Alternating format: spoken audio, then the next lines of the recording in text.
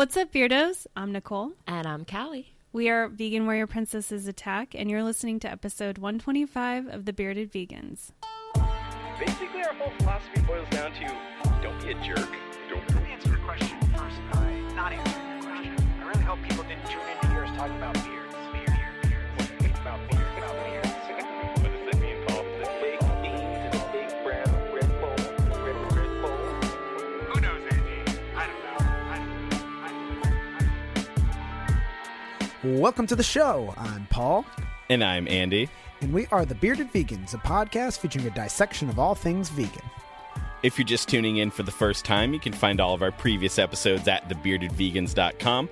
You can always reach us by emailing thebeardedvegans@gmail.com. In today's episode, we're going to talk about what we've been eating, go over the news, and then conclude with a conversation with Callie and Nichole of Vegan Warrior Princesses Attack, asking the question, how can we practice anti-capitalist veganism? Paul, I am so excited for people to hear this conversation. It starts in one place and goes to another, and I think it's really thought-provoking. I think it's a really challenging conversation. I don't expect all of our listeners to agree with everything. They are two people that always make me think, and I was really happy to have this discussion and to get it on our show. So looking forward to putting that in at the end of the episode. That's exciting, and I am not a part of this conversation, so Andy, I am excited to listen to it as well. Yes, indeed. But before we get into the regularly scheduled program, a little bit of an announcement. Paul, last week we said we were so close to our first goal on our Patreon. And once we hit that, that meant that we could commit to getting one episode of the podcast transcribed every month. And we have hit that goal. Yes. So you can actually check out episode 122, the transcription of that.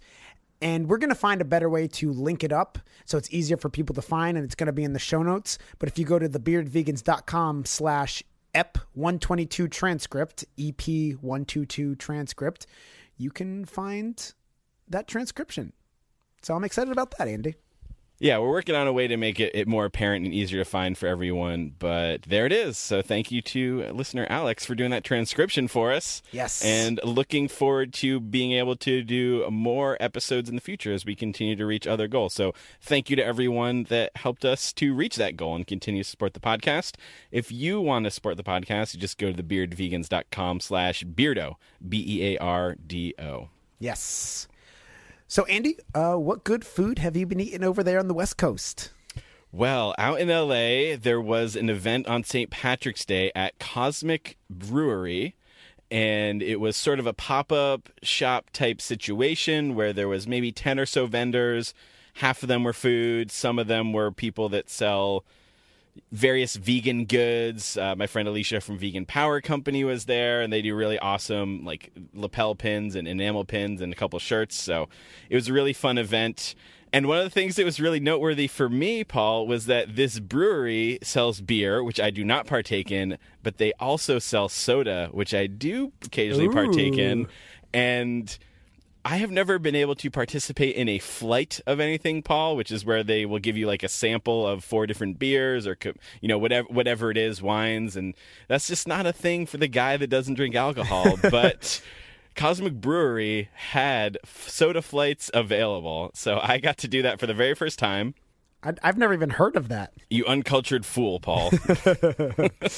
I tried several flavors, and they had things ranging from strawberry pie to cake batter to apple pie and something called Cosmic Cooler, and those are some of the ones that I got. And let me tell you, this apple pie soda was really delicious. It tasted like actual cinnamon. It didn't taste like fake cinnamon candy, and it was so good. It was just such a nice experience to be able to sort of join in with that sort of celebration of drinking things, which I don't really get to do. It's not something, you know, I don't go to bars. It's not the atmosphere that I like to hang out in, but it was just a cool thing to be able to participate in that. So that was awesome from Cosmic Brewery. Nice. But the food vendors that were there that I tried and thought were really fantastic was Vegan Casera. And they were doing a variety of dishes, but mostly these nachos and burritos. And I have to say, these nachos, I posted a picture of them on our Instagram, Paul. They are one, very massive. It's a ton of nachos for $10. but the chips were like freshly fried, and they used their own cheese sauce that wasn't too overwhelming. It was more like a nice texture, but it was kind of noochy, I think. And they drizzled it with some sour cream, and they had 4 different types of meats that you could choose. And we initially got this jackfruit carnitas, but there was 3 of us, and we liked them so much, we got a second order, and we got some kind of like seitan asada type topping, and that was just mind-blowingly good. The nachos were so good. Everything was pretty much spot on and perfect about it, except for, of course, the cilantro, which I hate. But that's no fault of theirs. That's the fault of my genetic code.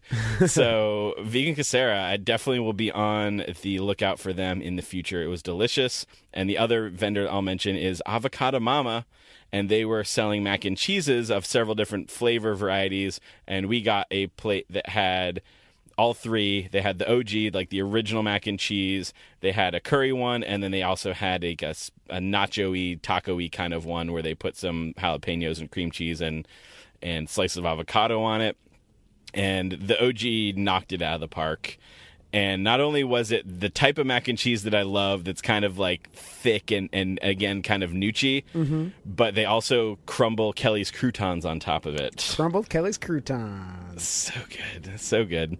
So that was awesome. The curry one was also very good. But yeah, Avocado Mama, definitely I'll be on the lookout for them. I think they're going to be at Vegan Street Fair this coming weekend, so maybe I can peel myself away from the booth. But yeah, it was a really fun time. It was a really cool event, and I'm glad that I went. So yeah, shout outs to Cosmic Brewery. Yeah. And with that said, let's dive into the news. Paul, what is this? What is this word that I'm looking at right now? So our first article is from allure.com, and it's called What to Know About the Pegan Diet, or Pagan Diet. I'm not exactly sure which one it is. They must be pronouncing it Pegan. That's what I imagine. Right, because pagan's already a thing, and like it's like a take on vegan, so it must be pagan, but it seems so awkward. Like I would feel really embarrassed if I was like, I'm a pagan. Yeah, so. Pagans is already like 2 different things also. Yeah. The religious Yeah, I think thing you would and say the I'm a gang. pagan, and people would go, do you mean pagan? Yeah, Like it's just, if you sign up for this thing we're about to talk about, it's a lifetime of that. Yeah. So it says, What to Know About the Pegan Diet, the trendy new paleo meets vegan lifestyle. I'm just going to read a little bit from this. Another day, another trendy diet. The Pegan Diet is the latest way one health expert is hoping to create a movement around healthier eating. The Pegan Diet is a hybrid of 2 eating philosophies you're probably already familiar with. A vegan, no animal foods, and paleo, no dairy, grains, soy, legumes, or processed sugar. So Andy, when I first started reading this, I was like, oh, okay, it's just a paleo diet, except a little bit stricter. But I was actually mistaken, because the article then goes on to say, if you're wondering how you could both be vegan and eat grass-fed steak, the answer is simply this: you can't. The point of veganism is that you're centering plant foods rather than animal foods while still including high-quality animal foods in your diet. So despite the name and despite what I figured that this would be, it's actually not a vegan diet at all, which is kind of a bummer. Yeah, that's weird, because I think it was Ellen Jaffe Jones who somewhat recently wrote the book Paleo Vegan. So yeah, I guess I must have been in line with your thinking, where it was like, okay, so this is essentially taking the paleo diet and co-opting it to veganism, which at first I was thinking that is really cool, because there's nothing really about the paleo diet that necessarily is like you must eat a lot of meat all the time. Like it seems like it should include a lot of vegetables. Yeah. But whenever I go to a Whole Foods that has like a paleo section in their hot bar, which I've seen multiple times, it's always meat crammed in there. Like it's things that I would really enjoy, and it's roasted Brussels sprouts. Oh, but they added bacon to it. Roasted yams, but they added shredded turkey to it, or whatever it is.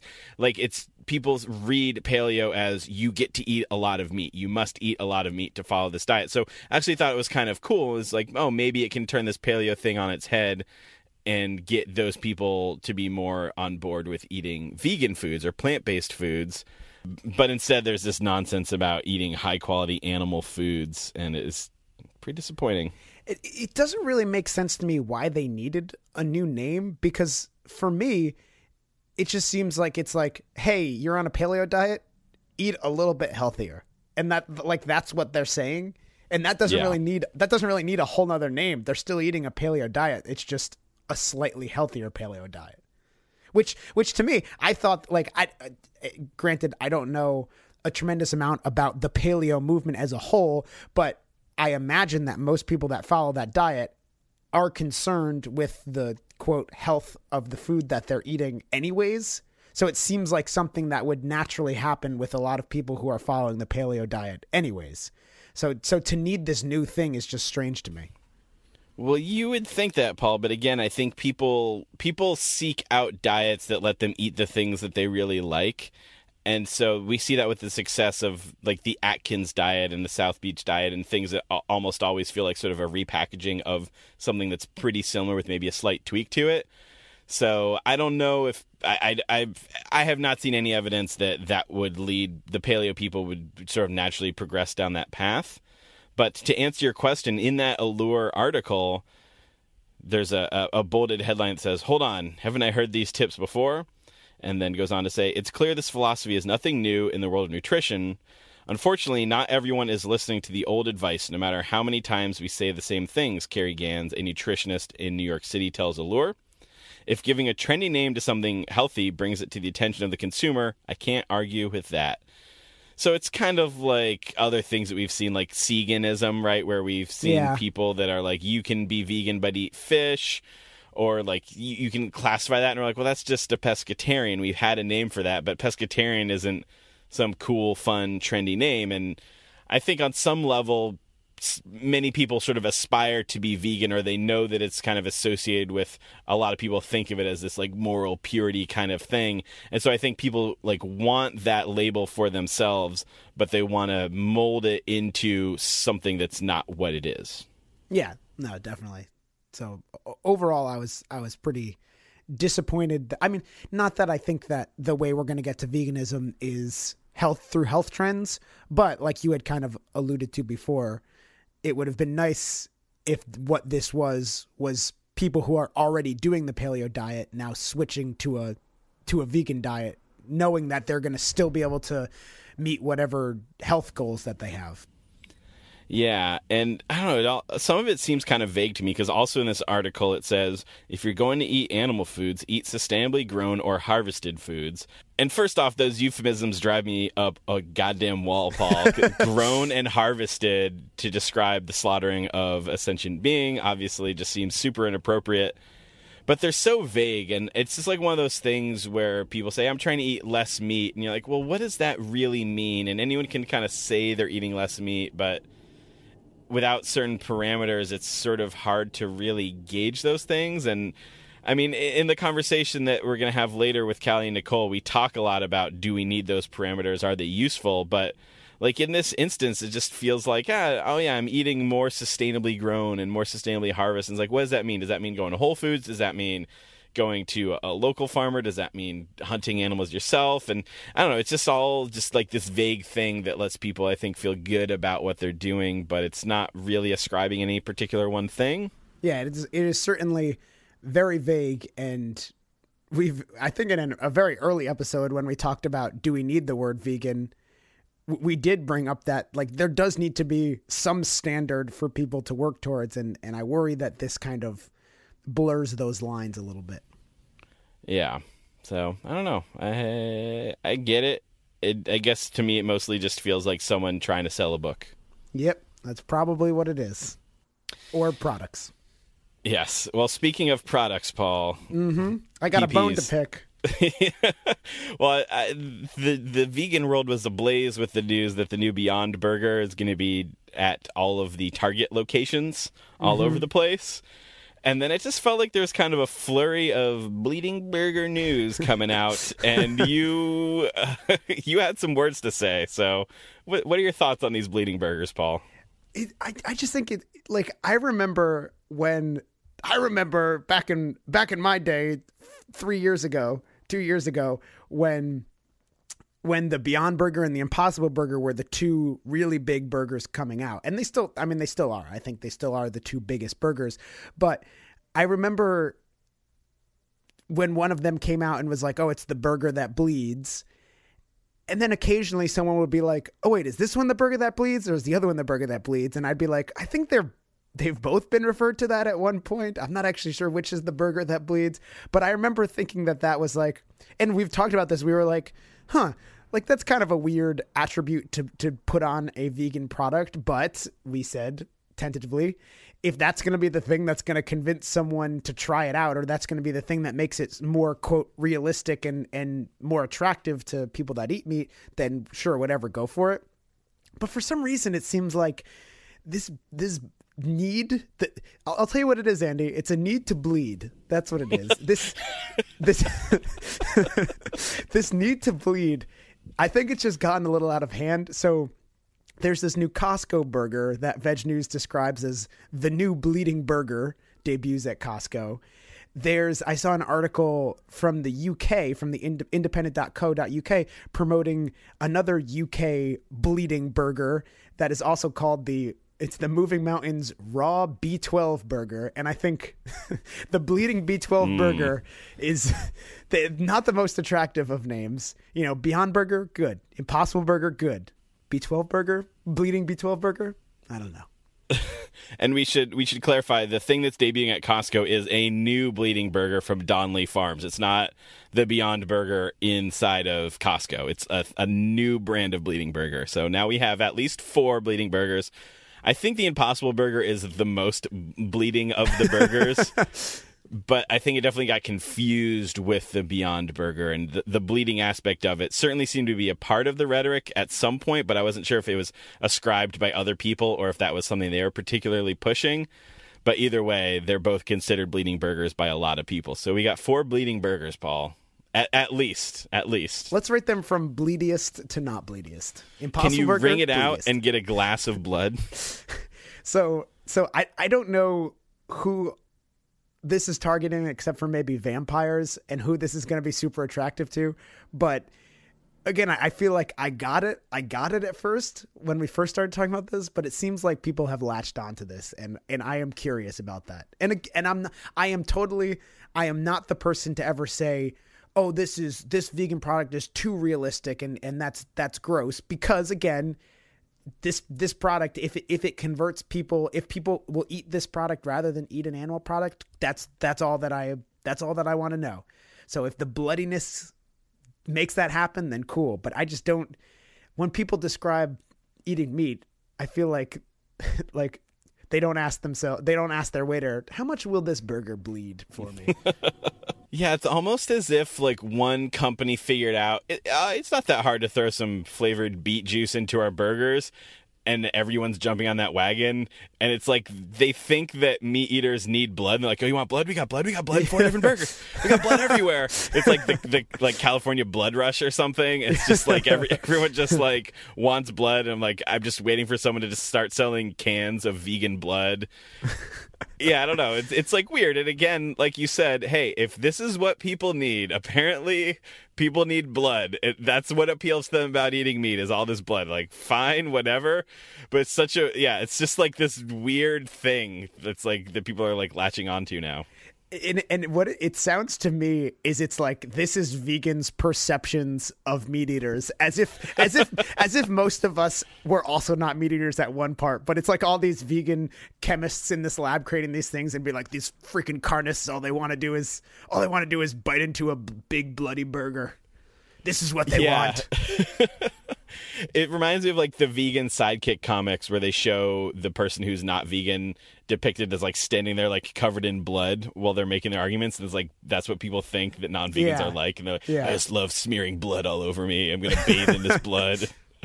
I don't know. It's more of like an amusing observation than anything, I guess. But it's just, what? I don't know, Paul. Who knows, Andy? I don't know. Consider that bone picked. Thank you for humoring me. So the final news topic is from Fortune.com. San Francisco's latest animal-friendly law banning fur sales. San Francisco, named for the patron saint of animals, does not take its title lightly. The city's supervisors voted unanimously Tuesday to ban the sale of fur. San Francisco will be the largest city to impose such a ban. other California cities, West Hollywood and Berkeley, already have similar prohibitions in place. The San Francisco ban will take effect January 1st, 2019, and will apply to a range of items, including fur keychains. Furriers and retailers that have fur in their inventory will be permitted to sell the remainder of their goods until January 2020. And the article concludes, San Francisco has already demonstrated its commitments to its furry pals through various regulations over the years. Last year, in a move to fight the puppy mill industry, the city voted to ban the sale of non-rescue dogs and cats and animals younger than 8 weeks at local pet stores. And in 2015, San Francisco passed legislation that banned the performance of wild or exotic animals for public entertainment. The city also adheres to statewide laws, including one that imposes a blanket ban on puppy mill sales and another that prohibits the sale of foie gras. So, San Francisco, really doing it up. They're nailing it. And Andy, we were talking, I think we mentioned this last week, but something that we've brought up a lot is how the role of laws is going to play effect into the vegan movement. And I feel like even though we think that something has to happen with that, we weren't really sure when it would happen or how it would happen. But I think these are good examples of these single issues that are happening in San Francisco. And it's like when you start to put all these together, maybe it is creating some sort of momentum. Like maybe just for this one city, but then that city can be a model for other cities, Yeah, definitely. I think this is just a nice piece of news, a nice bit of sunshine in our day right now. I know that there might be some that would perhaps naysay it and say, well, this isn't the world going vegan. It's not good enough. It's a single issue victory. But I think that things like this do accomplish something, and I think that it's positive, and we should praise it. Yeah, and like I don't know. I just think that something like this can really build up a lot of momentum if they keep, and they're straight out banning all these different things. They're banning the sale of fur. They're banning animals from circuses. They're banning foie gras. They're banning puppy mills. So it's all these bans rather than just saying like, oh, we're not banning circus animals, we're making sure they're treated better. We're not banning foie gras. We're changing around the regulations for how it has to be produced. Those sorts of things. So yeah. I like that word ban, Andy. You're a band fan? I'm a band fan. Yeah, definitely. I'm all about it. Thank you for sharing that with us. No problem. All right. So with that said, shortly we're going to move on into our main discussion. But before we do that, we have to thank our amazing new Patreon donors. And someone on the Instagram asked, will you be reading the Patreon donors every week, as in every Patreon donor every week? And no, because there are too many of you to list. But we will be listing the new ones every time this little section comes around. So thank you very much to everyone that is willing to sustain us on a monthly basis. And shout outs to Dina R. Antonio B. The Rafter. Great name. Sarah L. Haley B. Lindsay T. Hey, that's my sister. Lisa E. And Elizabeth H. And Elizabeth also contributed to our PayPal, did a one-time PayPal donation as well. So thank you, Elizabeth, for stepping up in two different ways. And if you want to help support the podcast and get access to bonus episodes, potentially get early access up to 3 days early in almost every case since we've launched this Patreon, 3 days early, you can just go to thebeardedvegans.com/beardo, and that will give you some options for how you can help support us. That's thebeardedvegans.com/BEARDO. And thank you. So last week, in addition to the bonus episode that we already put up for the month of March, we also put up a little additional audio that was Andy's review of a lot of his products that he got to taste at Expo West, which I thought was pretty interesting. It was Andy reviewing them and me oohing and eyeing at all these great new products. So if you're interested in that, that's another thing that we put up in the Patreon feed. Yeah. So check that out, and let's move on into our main discussion. So just in a second, I will be joined by Callie and Nichole from Vegan Warrior Princesses Attack. I know that we just did a joint episode together. Normally it's a once-a-year kind of thing, but here I was in California visiting San Diego, and I had brought up to them a while ago that I really appreciated the anti-capitalist perspective that they've really been bringing to their show in the last year and a half or so, but that I often get kind of lost in, I agree with a lot of the philosophies. I look at capitalism, I see the horrible effects it has, but I get kind of lost when it means practicing it, because I am someone that it's just like easier to keep my head down and go, I know I need to do this specific thing, and that's the way to do it. So I came to them and I said, can we have a conversation where we talk about what specific things can we do? Is it like a list of things? How do we talk to people? How do we advocate this to other people? And as it turns out, Paul, it's not so cut and dry. Oh, the no. old anti-capitalist veganism. There's not a list. There's not a list of 10 commandments to follow. So I think this conversation leads to some really interesting places, and I kind of really probed their whole philosophy of how they look at veganism now, especially in terms of how they don't think veganism should be defined by our personal consumption necessarily. And a lot of really interesting things to think about and kick around in the old brain after this conversation. So with that said, let's get to this conversation.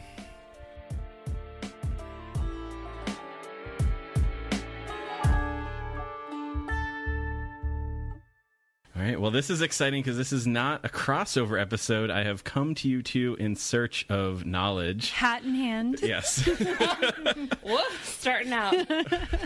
JK. So for anyone that's listened to you two for more than probably a year, they've noticed probably a subtle to drastic shift in the stuff that you talk about and sort of the lens that you look at it through, to the point where now you've changed your introduction of the show and you lead with the fact that you are an anti-capitalist show, or you look at things through that lens. So I wanted to come to you because I am someone that I listen to your show and I hear your episodes where you talk specifically about anti-capitalism and its relationship to veganism. And I go, I agree with that, but how do I navigate that in like the real world? How do I advocate for that with other people? And so that's why I'm here, and I hope we can get to the bottom of some of that stuff. But I think before we do that, it'd be good to just start off with like kind of a basic primer. For those that are just totally unfamiliar with this topic, could you explain what is capitalism and maybe say why it's bad? Yeah, well, we are so excited that you wanted to do this episode with us. It has been a pretty drastic switch, I feel, at times subtle, but I think overall pretty drastic, that the show has really veered more towards an anti-capitalist show than I think probably arguably anything else. And I think for myself personally, I don't want to speak for Nichole, but being anti-capitalist has kind of become the central point that all of my other like anti-oppression work stems from. So a basic idea of what capitalism is, and I would argue also why it's bad, to understand capitalism is a system which will have unlimited growth, right? Capitalism is based on constantly growing, constantly making more for cheaper, being more efficient, lowering costs. It's just this like never-ending machine that like continues to eat up more and more resources. And by resources, I mean like time and the environmental resources and commodities, you know, in all ways, and especially animals, I would say. I mean, the capitalist machine is what is driving millions and millions of animals to, you know, be used for their bodies every year. So the reason we are so anti-capitalist, and we think everyone should be, is because there is no stopping it. There's no reining in capitalism, because every year you have to continue to increase your profits. You know, businesses, it always struck me when I worked, my last job was a lot more like corporate-y than my current one is. And it struck me that every year, no matter if we met our goals or not, the goals would always be raised. There was one year in particular, I remember that we did twice as much business as we had predicted that we would do. I mean, that's not like meeting your goal. That is doing your goal and then exceeding it by like the whole amount again. And yet the next year, we still had like a 30% growth goal over the goal from the year before. So there's no slowing it down. Did that huge growth translate over to more pay for you as a worker? It sure did not. No, and that's part of the problem is capitalism, and there's a really good explanation of a lot more detailed than we're going to be today on the Vegan Vanguard podcast. They just did an episode, I can't remember which one it is. I think maybe it was episode 4. But anyway, it was the blueprint of how to dismantle capitalism was the episode, and they talked a lot about what capitalism is. And capitalism is a system where capitalists retain the capital, the wealth, and then everybody else is basically just a cog in the machine that generates that profit.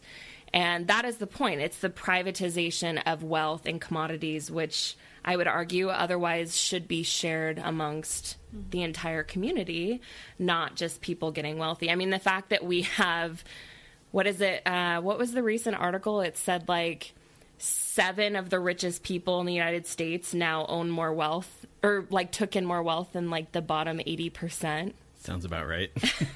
I mean, it's like, that's asinine when you think about it. I think the easiest way to understand why capitalism is bad is because it creates a hierarchy. The entire system is basically set up to profit a few at the top, and then everybody else is just kind of left stuck, like fighting over resources to survive.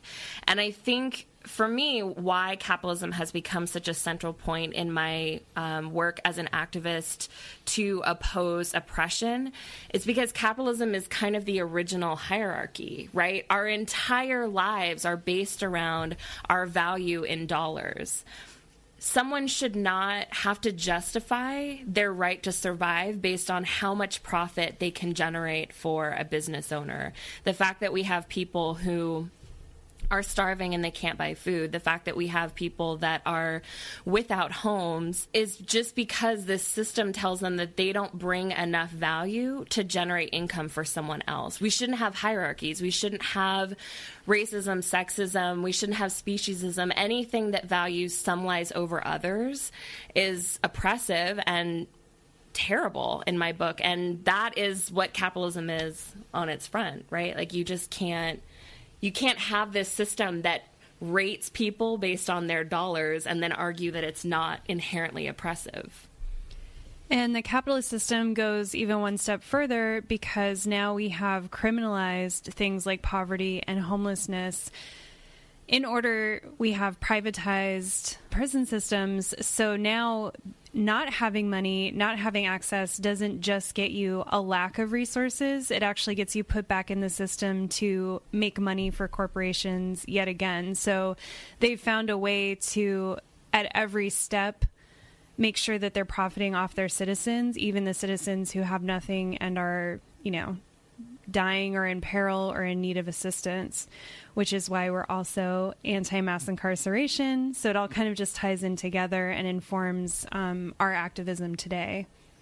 Yeah, we did an episode on the high cost of being poor. We also did 2 episodes as well on mass incarceration earlier in 2017. And if you're not familiar with these topics, we really recommend you go back and listen because we're not going to have the time today to point out all the ways that the system, like Nichole says, really does criminalize poverty and makes it a personal failing that someone can't afford to buy food instead of a sign that like society isn't providing for its people. Mm-hmm. So I really recommend you go back and you listen to those episodes because once you start to see like how people are used and how the system is really set up to maintain a poor class.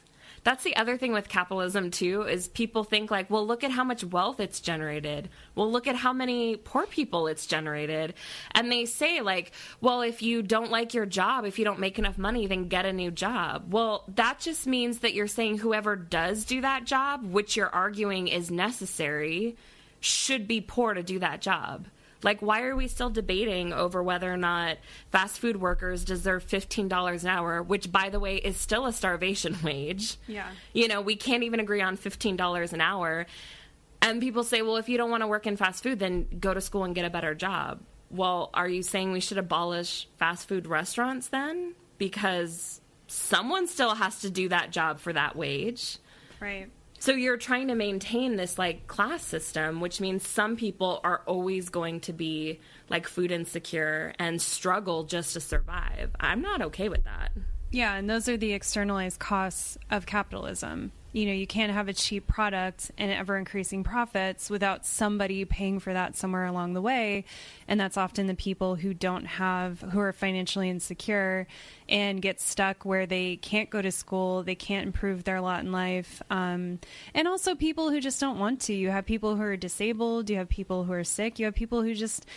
I mean, this is a whole conversation we could get into, but the fact that we believe that everyone should be working and working all the time just to have food so that someone else can get rich is really a ridiculous concept when you actually step back and think about it that way. But so many of us sign off on that as like, yeah, that's what makes you a good person, right? How many times do you hear, I'm an upstanding citizen, I pay my taxes, right? I have a good job. And that's how we actually define ourselves as citizens in this country, when really, I mean, I want my neighbor to have 100 more qualities before I give a shit about what their job is, you know? Yeah. So that's why capitalism's the worst. Well, I'm sold. Well, yay. Episode done. Yep. So, yeah, that was obviously sort of like a basic primer. Yeah. For listeners of the Beard Vegans, definitely, if you have not, for some weird reason, got to listen to all of the Vegan Warrior Princess Attack episodes. Oh. There's hundreds of hours that explain those things in much He's more not even depth. exaggerating. No. You may be shortchanging it, if anything. Well, we'll knock off the first year or so of the podcast. But That's fair. So for anyone that's like me, it's like, okay, that sounds horrible. I don't like capitalism. Why do you think that's related to veganism and animal liberation? And why should someone, if for some reason they're like, I'm single-mindedly focused on animal liberation, why should they care and be an anti-capitalist vegan? Yeah, that's a great question. Again, it's because at its heart, capitalism relies on unlimited growth. You know, you can't be satisfied with just doing what you did the year before. You can't be satisfied with making the same profits you made before. You have to continually be making more money, producing more goods, cutting your costs, and that is always going to work against the environment and most especially animals. You know, we are seeing that even though there's a decrease in demand in certain places to small degrees of animal products, we're still seeing that to continue to house animals, more and more land is being eaten up by a lot of times public land. Also, if anyone has seen, you know, the movie Cowspiracy and some other environmental films, you'll see that public land is a lot of times turned into private land and given to these farms to house the animals. We're seeing the destruction of the rainforest. We're seeing the destruction of the oceans, which, by the way, terrifies the fuck out of me. Like, I it's like daily horrifies me how precarious the situation with our oceans are, because it's like that takes up such a huge amount, like it produces so much oxygen and everything else. Like when the oceans die, like I don't know how that would not also like kill almost all other life on Earth. But anyway, so being pro-capitalism, like, inherently doesn't make any sense when you're talking about the animals. The animals are always going to be seen as commodities, as capital in a capitalist system. The system is always going to try to profit off of making money on any commodity it can. And speciesism and capitalism, like, go hand in hand. Like, how could they not? What would you say to someone that says capitalism's not the problem? If everyone was vegan, we could have like responsible capitalism. It wouldn't be harming the animals and it wouldn't be doing all these other horrible things. Again, I don't know that that's possible, because you can't rein in a system that's literally meant to like always have growth. So I know this is probably an aggravating point to bring up to a vegan audience because we hear this a lot, right? Like, what if the world went vegan tomorrow? Like, what would we do with all of these farm animals? Like, the world would be overrun with cows. And we're always like, no, it wouldn't be. Like, you're breeding the animals to have as many, like, you know, babies as they are so they can be used in the system. But, like, for a second, since this is a vegan show and vegan audience, what would happen if we all went vegan tomorrow? What would we do with all those animals? Maybe we're not continuing to breed them at the rates we are now, obviously, because we wouldn't need to be slaughtering them the way we are, but capitalism is not going to give any resources towards caring for any of these animals or fixing the land damage that's been done or fixing all of the environmental destruction that's occurred. I mean, seriously, what are we going to do with all these lagoons of shit that are floating around and all the rainforests that we've cut down to make grazing land for cows? What are we going to do with the hundreds of millions of animals in captivity that are just like waiting to be slaughtered? You think capitalism is going to care for those animals? You think capitalism is going to spend any resources on feeding those animals when we can't even feed people in our own countries? Like, we can't even feed people in our own communities. Homelessness is criminalized, and yet we're going to care for, you know, millions of cows? Like, I don't think so. Yeah, that is such a good point, because obviously, should the system of animal agriculture end and there were animals left, even if it was like a gradual over time, there will still be animals that are displaced by it, and they're no longer generating profit for anybody. Yeah, and I know that, like, obviously the world isn't going to go vegan overnight, so that's kind of an extreme and silly example, but still, like, capitalism is based on profit at all cost. So how does that align with caring for any life, human or non-human animal? So we have to keep in mind it's basically impossible to separate the history of animal agriculture from the history of capitalism and capital accumulation, and to separate animal agriculture and capitalism from neo-colonialism. Animal agriculture takes up a huge amount of land and requires the privatization of land, water, and the displacement of entire communities. So what I mean by this is that animal agriculture is actually a mechanism for us to go and colonize for corporate profit. And so I feel that even if everyone went vegan tomorrow, they would find different ways to still go colonize land, and that would displace animals, not to mention the impact it has on the communities there. So you can't really get away from the fact that we've used animal agriculture to basically colonize 1/3 of the planet, because 1/3 of the planet is dedicated to, well, 1/3 of the earth on the planet is dedicated to livestock in either growing food for or being land for. So we can't just naively assume that because we're all eating fruits and veggies tomorrow, that capitalism is going to find another mechanism to still go colonize the planet and displace animals, ruin habitats, destroy rainforests, et cetera, and also have a negative impact on the communities that they're displacing.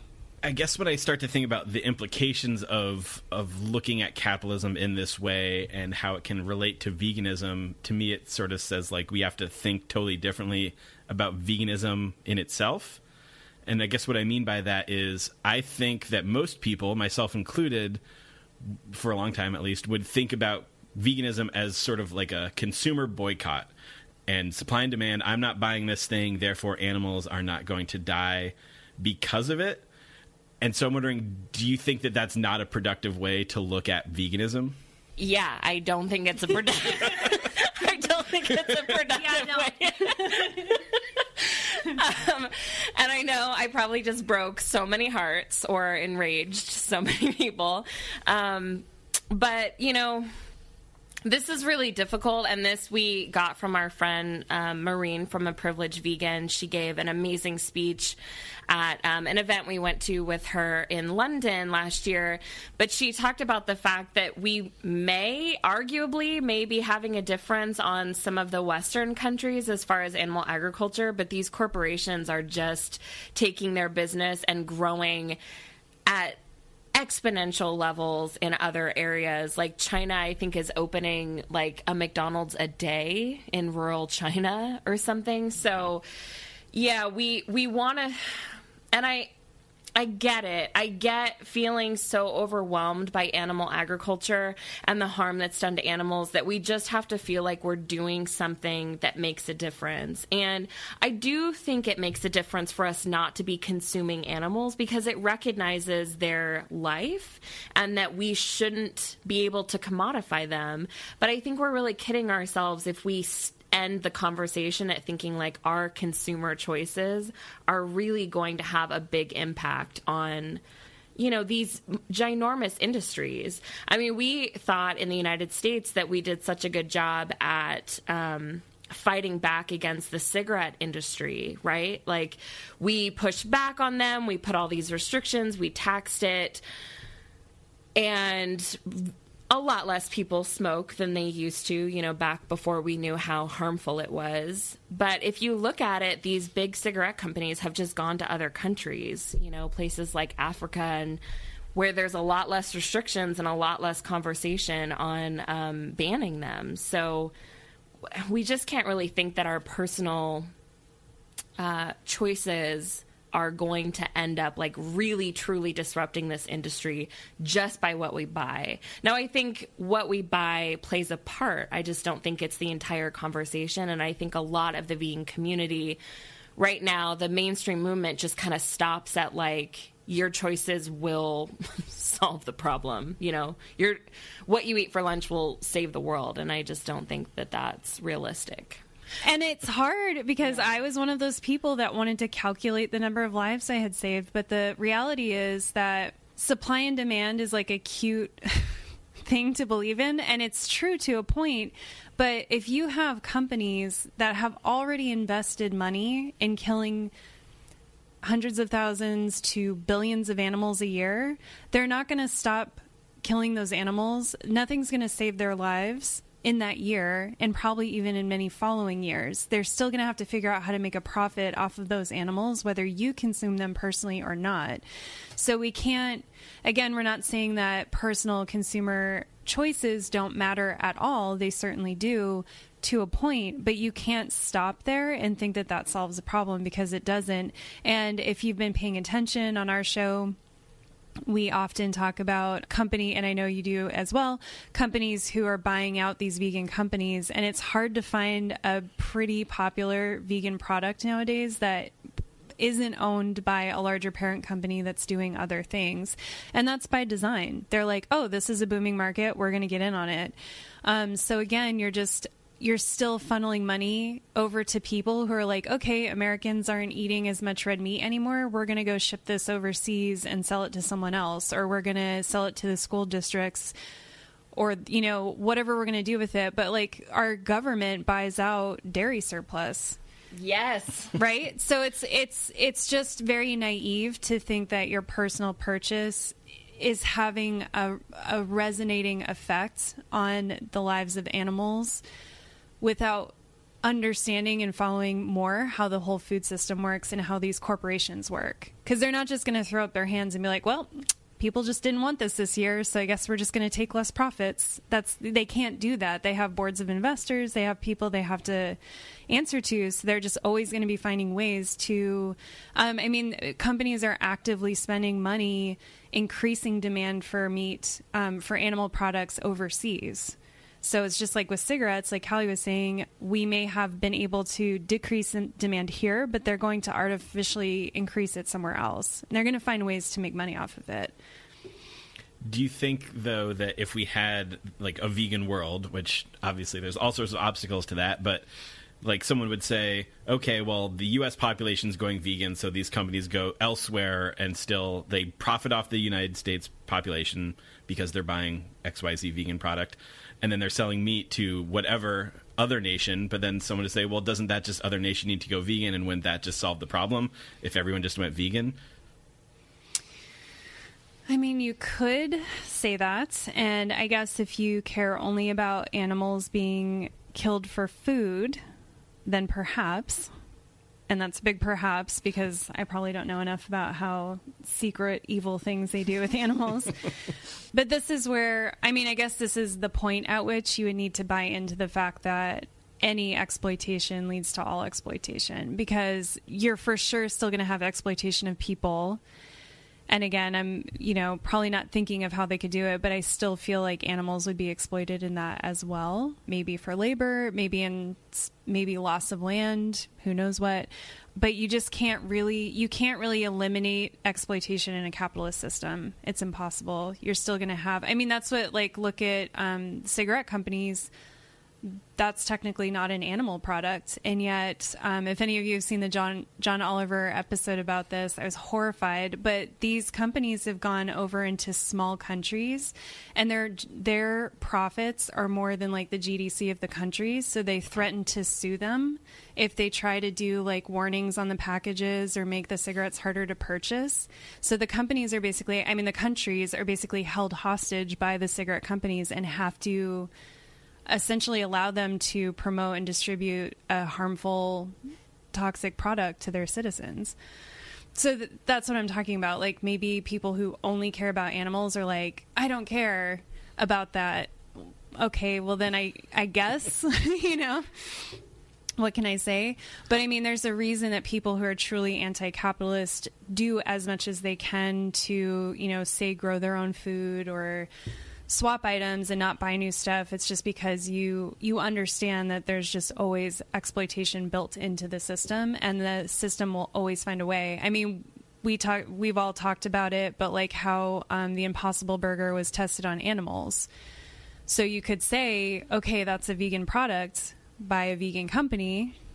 Obviously, most of us would not call it vegan anymore, but you could say that's a plant-based product, but yet still animals were exploited in that process because they wanted to prove that, I guess, that their burger was not harmful. I still don't even really know why they did it.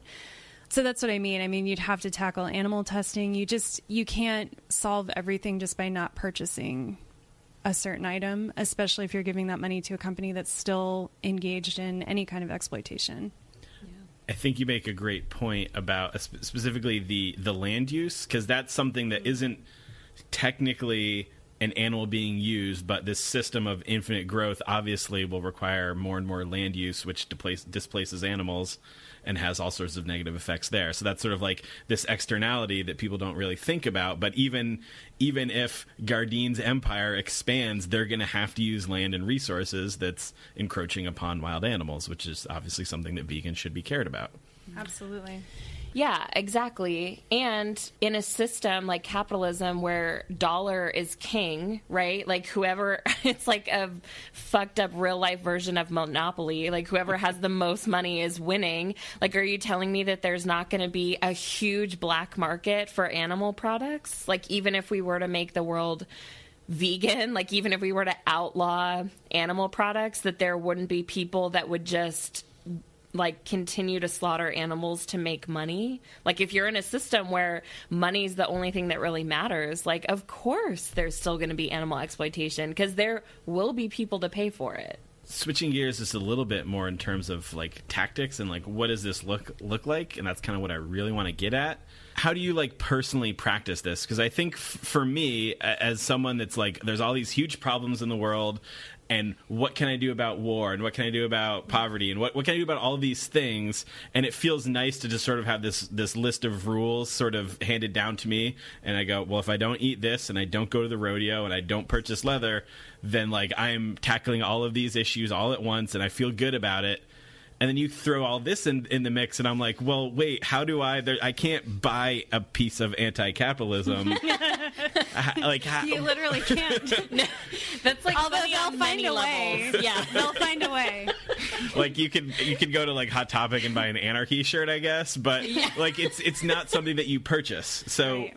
And it's not something, I guess it could be something that you avoid doing, avoid going to the rodeo or something, but what is that to you? What does that look like? I think that's where I usually get hung up, and why I feel like it's hard for me to, when I'm just sort of out talking to people and they ask me, what can I do? I say, oh, well, do this, this, this.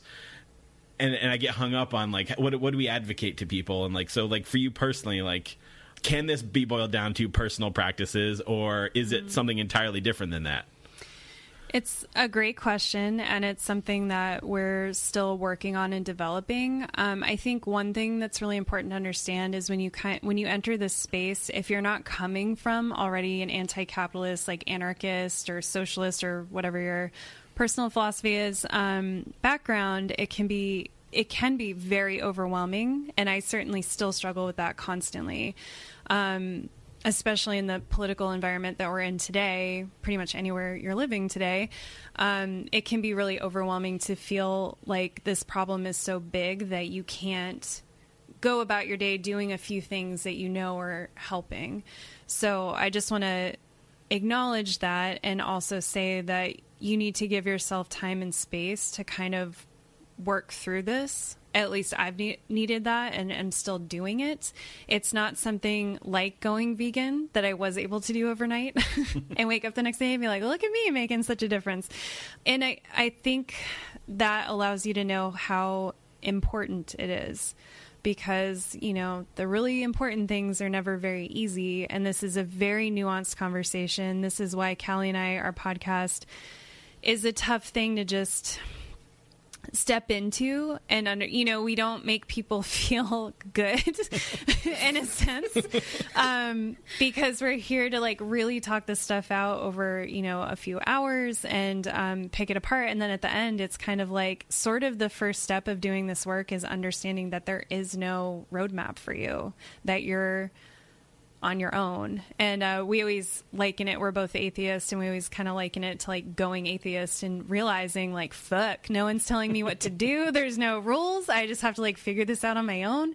And I think that's part of it. And I think one of the reasons that a lot of things in our society that are harmful are still also kind of appealing is because they give us a sense of knowing when we're doing good and knowing when we're doing bad. There's so many different things we could bring up, like body positivity. You know, that's something that has also been commodified in recent days because capitalism is like, oh, okay, we can do that, you know, and like find ways to make that marketable. But like nobody wants to feel bad about their body. And yet so many of us buy into it, right? Because we're in this system that tells us like, you're bad if you look this way, you're good if you look this way. And even though a lot of us can kind of, if we stepped back from that, be like, that's completely arbitrary and bullshit. And like, I love people who don't look that way, or I'm attracted to people who don't look that way, or like, I don't look that way, but I love myself. We can see that it's bullshit. And yet we also, a lot of us feel, I mean, we all know people who completely buy into that narrative and they live their life like, I should be, like, people have actually said out loud, like, I should be happy or I should be married because I'm thin. Right? I mean, I've like actually heard people say that. And while on the surface we could just judge a person saying that, that's really a reflection of the system that they're in, is a system that is setting up values for, you know, if we're a valuable citizen or not. Again, do we have a good job? Do we pay our taxes? Do we look a certain way? And as bullshit and hurtful as it is, the reason so many people buy into it is because it gives them a sense of almost safety, I guess, like in a weird way. It makes people feel safe to kind of know where the lines are. Same, I would argue, with organized religion. You know, a lot of people, why would you follow something that's so restrictive and that tells you what to do? But it's because a lot of people actually need to be told what to do.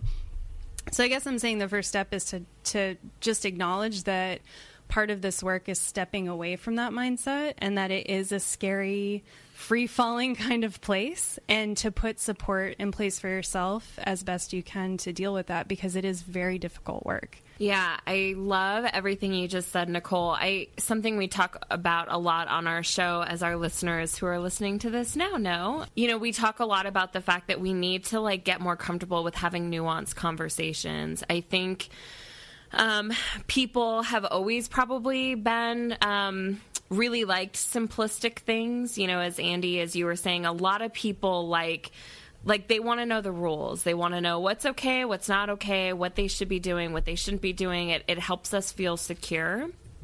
I think it's part of the way our brains are set up to like categorize things to make it easier to make decisions and move forward. But I think we really are seeing this nowadays with social media and how everything is so fast and quick. And we live in this like memeable world, right? Where everybody they want to know your political position on a bumper sticker or on a meme. Like they want to be able to discuss like, be anti-racist or anti-this or in like one sentence or less. I mean, freaking Twitter was this whole platform that came out of like tweets in 140 characters or less.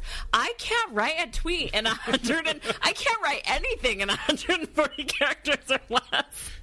I am always that person who's having to do like the series of linked tweets because I mean, our listeners know most of our episodes are like, if we make it under 2 hours, we think it's a successful day. So I think we just really need to try to recognize that we have this predilection for trying to keep things short and simple, and we need to fight against that every day and know that, like, the world would be so much better off if we all took a little bit more time and tried to think about things critically and with more nuance and know that there's very little that falls into like right or wrong. Yes. And I would also say before we move into maybe some more tips, as much as we have them, another way that's been helpful for me to think about this and kind of explain it to other people is think about your feminism, think about your anti-racism. I mean, do you define those by what you buy? No. I mean, you define them by what you believe, how you vote, how you treat people of that class. The actions you take in a day, which you could argue are what you buy, but it's not a consumerist view of, you can show up and be a feminist and nobody asks you like, well, what shampoo do you buy? Right? And so I think I know defining veganism by consumption is very comfortable because, again, it gives you a very beautiful framework that you can follow and you can feel like I'm doing all the right things. But it also kind of infantilizes your political stance to, maybe not to yourself, but to the outside world, because that is the conversation you'll have with any Joe on the street. They're like, well, what do you eat? What do you buy? And you never really get into a heady conversation about animal liberation, which is really where I want to say true veganism, but I don't want to be like judgy. But that's really where like a true political stance would go, right? It would be a pro animal liberation stance, but that's not the dialogue that you get into with people. So just recognize that this is a way to kind of mature and also radicalize what you're doing, and that there's probably other things that you're already not defining by consumption. You may try, for instance, to purchase things that don't exploit people or women specifically, but I'm sure you're not going about your day where every single thing you buy and purchase has that check to it, and yet you still wake up in the morning feeling like you can call yourself a feminist or an anti-racist or, whatever it is you fight for. So just think about it the way you think of other things, and I think it starts to make more sense. And also just acknowledge that this is very tricky because this is the food we eat. And so it is just inherently, it's the food we eat, it's the, beauty products we use, it's clothes we wear. So it is inherently trickier than other things. I mean, we're not eating people literally, but as Lauren Ornelas says from the Food Empowerment Project, talking to people who have been chocolate slaves, they would equate the chocolate you're eating that comes from their labor to eating their flesh. So if you take that into account, then in a way we are consuming people with our purchases as well. And yet again, we still get to walk around feeling like we have these political views. So not to do it in a hypocritical way, but also to see that I think with other movements, we acknowledge the ways in which capitalism keeps us from being able to be 100% all the time with our money. And yet still feeling like because we're doing these other things like voting and treating people a certain way and building community and doing activism, we still feel that we can wear that label proudly and have those political conversations. Wow, that's a great point. I love that like feminism could influence the shampoo you buy if said company does something horrible and sexist, you say, I'm not going to support them anymore, but that's not the only thing that you're worried about. Right. And when you were talking about like the 140 characters and people want these simple things, has me thinking about when these conversations come up, people almost always say, what's the alternative? And they want you to say it's socialism or it's Marxism or like whatever it might be. And they want you to just say, well, here's replace capitalism with this other, slot A into slot B kind of thing. And just change it out for something else that we already know exists, because that's simple and we know how socialism works, or people think they know how socialism works. Like, by the way, they don't. I certainly don't. But yeah, it has me thinking about that it's most likely that the solution, as much as there can be one, is probably not something that currently exists right now, or at least not as it exists right now. Yeah.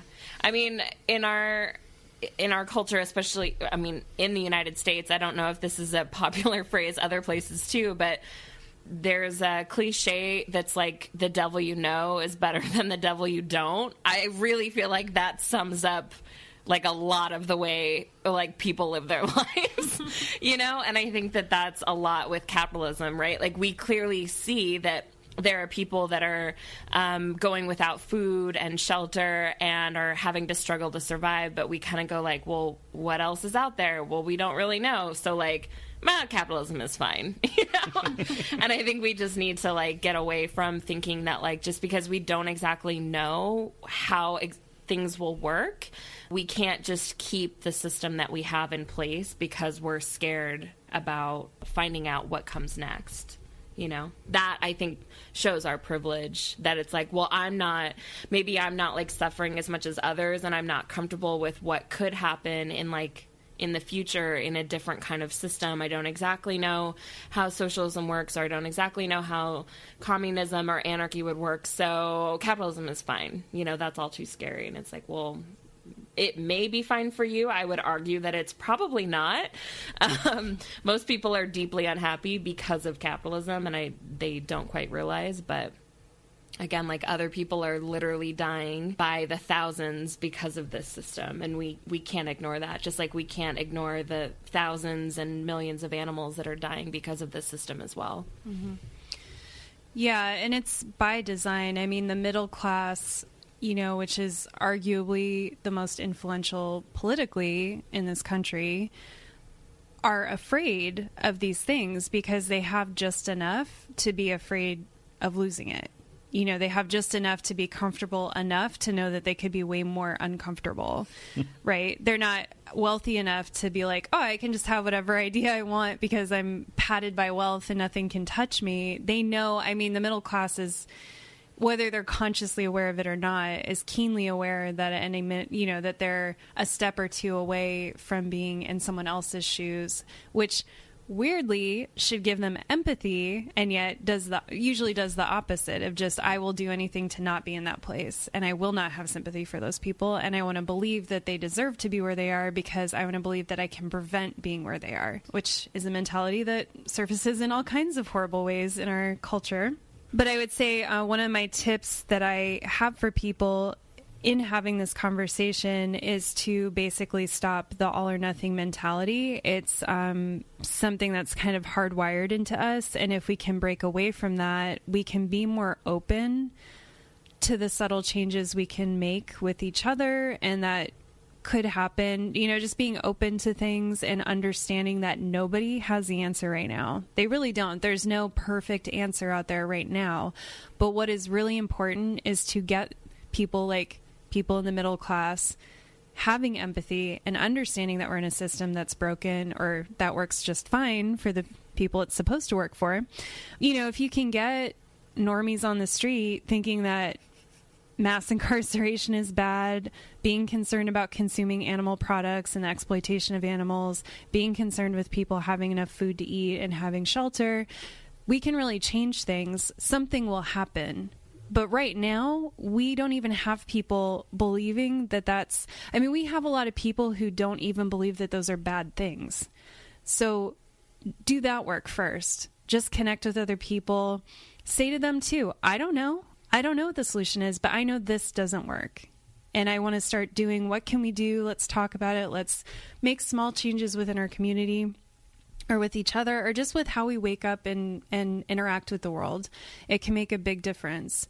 And because we give this speech and we have this talk, and then we get that back from people all the time. Well, what's the solution? And part of that is people wanting a framework to feel comfortable. But another part of that is people wanting to derail the conversation into picking apart why your solution wouldn't work. So I'd say be a little radical and don't give them something to pick apart. Make them tell you why they shouldn't feel this way. Like, make them tell you why financially insecure people should starve. Like, please, no, you, sir, you tell me why that's okay. And then maybe someday we'll talk about what my proposed solution is. Like, I'm some kind of economics major and would have any idea anyway, right? And it's also very silencing. It's a way for people to be like, oh, you're not educated enough, or if you don't have all of the information, I'm not going to listen to you. And that's a very oppressive mindset. We should be able to listen to anybody with an idea and have a dialogue. And again, that's like a very anti-capitalist, anti-oppressive mindset to go into conversations with. So I think the only easy tip we have to give to you today, because a lot of these things are not cut and dry. They're very philosophical. But this is an easy one.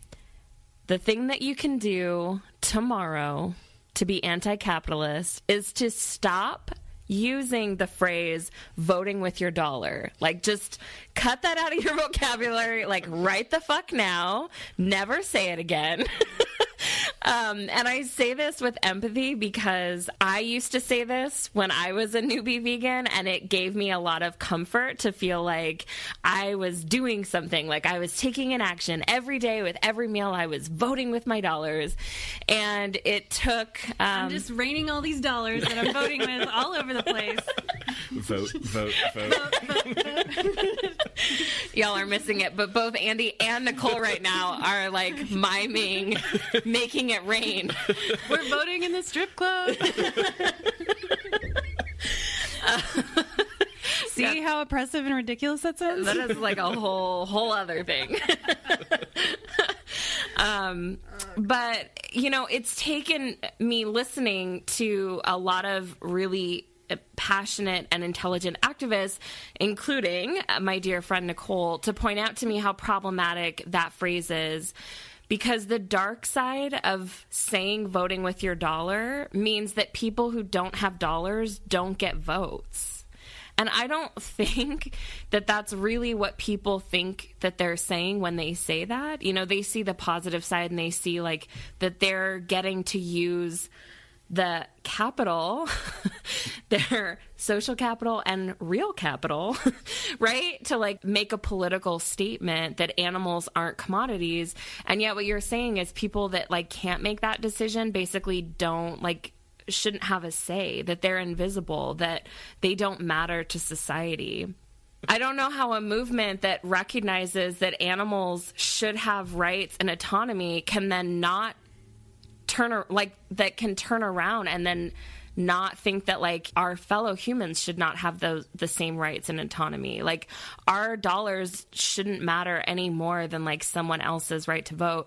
And also like voting with their dollars, not just right to vote, but also voting rights. Like, that's a problem too. We're seeing right now that in this country, we're having huge political issues, and a big reason for that, besides just the fact that corruption goes back since when this country was founded, that Citizens United was overturned, and now political speech is like money is considered political speech, your right to free speech. So you have like millionaires and billionaires that are dumping millions of dollars into election cycles, and their voice, by the way, means a lot more than yours. So you think their millions of dollars, if you really want to argue the base that like how much say we have in the political process is based on how much money we have, like why would any of us be okay with that system when we are not the ones with millions in the bank?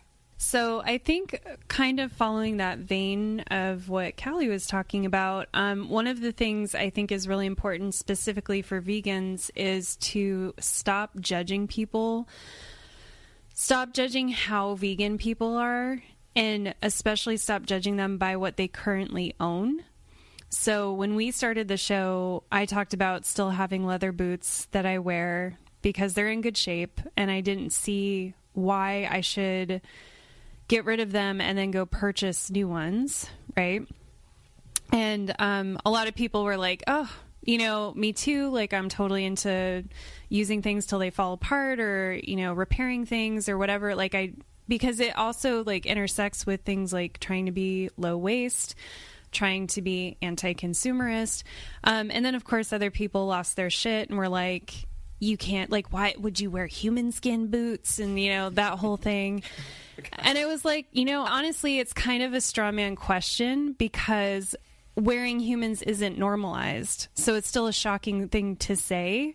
But it's like, yeah, if it had been normalized for all of our entire lives and for several generations ahead of us, then I probably would.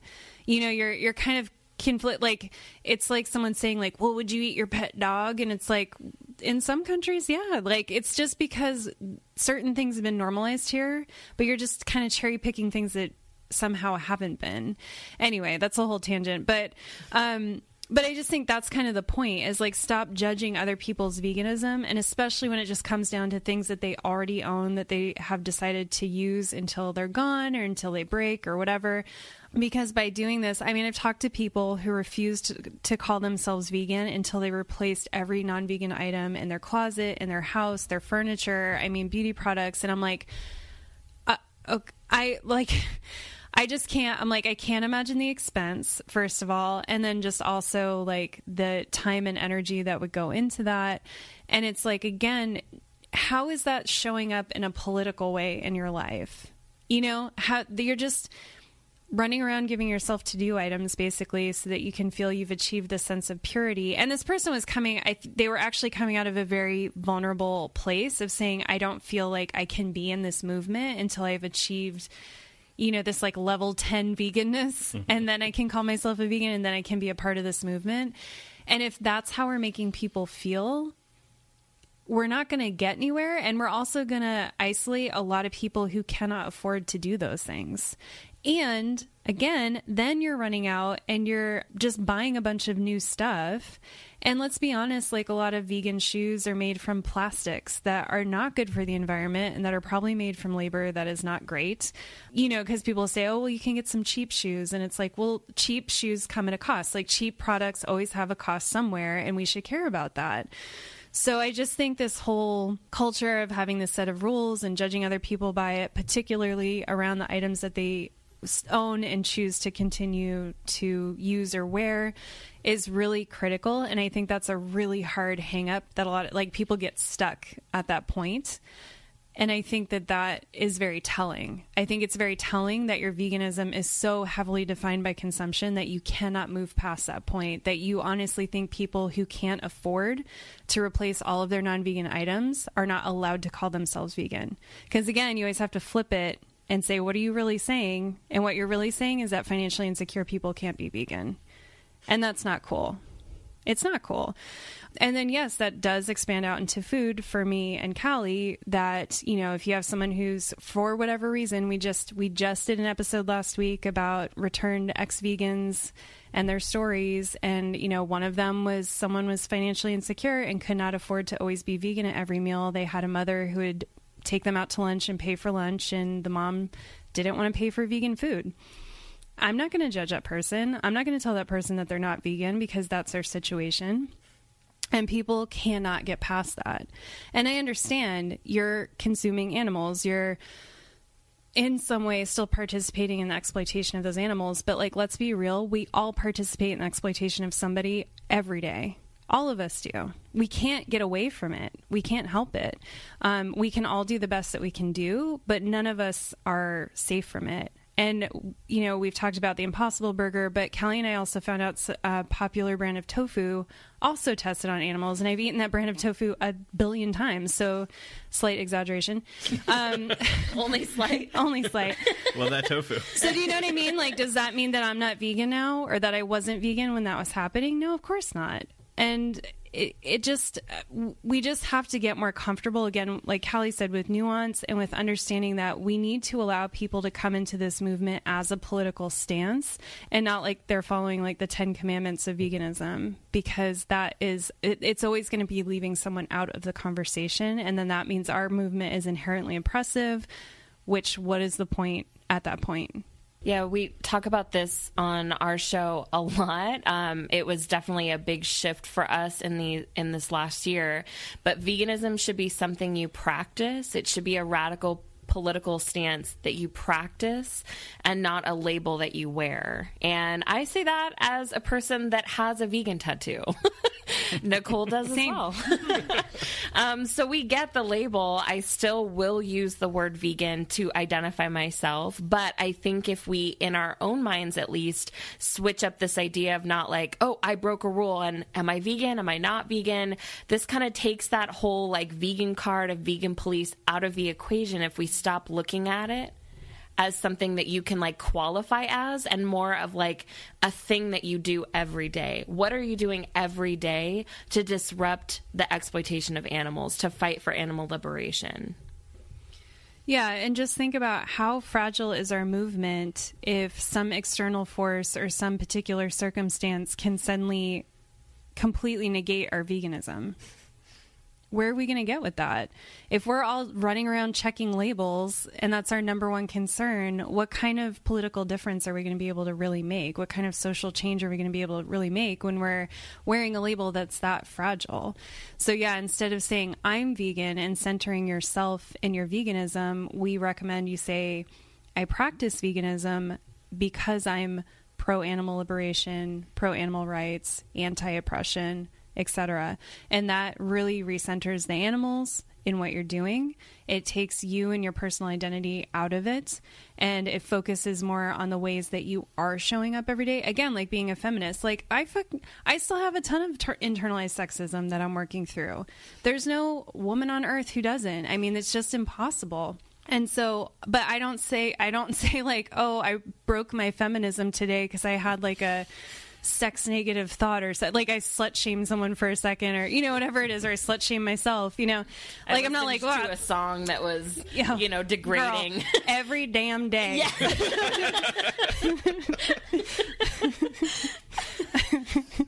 But exactly, like I don't listen to like a certain song that makes me want to shake my ass and then I'm like, oh, my feminist clock's reset. Right? I get to still be feminist and just understand that I'm a complicated person who's grown up in this environment, who likes certain music that's not always like in line with my political beliefs, and that's just being a person. And people also get really concerned and upset with like, well, then that means people are just getting away with eating meat and doing whatever they want. And it's like, first of all, so what? Like, in a way, really, so what? Like, that's their thing. If they're going to live this lie, then that's on them. Because I've known people like that. They like dabble in veganism and they're in and out of it all the time. But that's their journey and that's okay. How does that impact you? Right? And I think it's also a very cynical view on people most of the people I've talked to who have tried to go vegan or are trying to go vegan have deep internalized shame about the whole process. So they're not running around gleefully consuming animal products and being like, I still get all the vegan points. Like they're having deep internal struggle over really fully believing that this is the right thing and yet somehow not being able to apply it to their life. So I just think it's kind of this, I just don't know why most people look at other people and think that that's what they're all trying to do, is they're all trying to quote unquote get away with eating animal products. It's like, that's not what anybody's trying to do. It's not an easy thing to do. Being vegan isn't easy. Even in a world where it's certainly easier than it has been, it's still something that creates a lot of social stress. Even if you're privileged enough to not have to worry about food access and all the other things, it's not an easy thing to do. So I think we need to get rid of this mindset that we think, because again, it goes back to almost this religious nature of having these rules that you follow and then people are or aren't. And it's like, hey, well, I follow the rules, so I earn that label, and I don't want anyone else getting away with it if they're not making the same sacrifice as I am. And that's a way wrong approach to have, a political stance that's supposed to be about somebody else. You're really centering yourself in it there. And that tells me that, on some level, it's not coming purely out of a for the animals approach, which is something that probably should be examined. Yeah, again, I just think this really points to the fact that we have been so well trained to think in terms of hierarchies, and this like self-policing and feeling like we're more concerned with one person getting away with something bad than we are with the other 99 people that are maybe doing it right. And why? I don't really care. Yeah, there may be a certain percentage of people that are always going to try to get away with shit. I'm a lot less concerned about them than I are with it's like the argument of if one innocent person goes to jail, like that should be a bigger, but so many people in our society now view it's like, well, but if one bad person got away, and they're so focused on the bad person getting away than they are about someone who was innocent getting locked up. And I'm just using this as the cliche. I'm very anti-prison and law enforcement. So this is real hypothetical. So this is all very a moot point, but it's this idea of we're so concerned with this idea of we may be wronged, even not directly, by someone taking advantage, So what?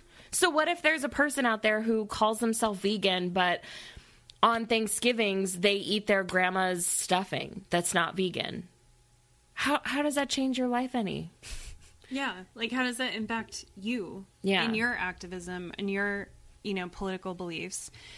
And just again to reiterate, the episode we just did about the stories of people who stopped being vegan for a time, they the common thread in all of them is that it was very painful to them.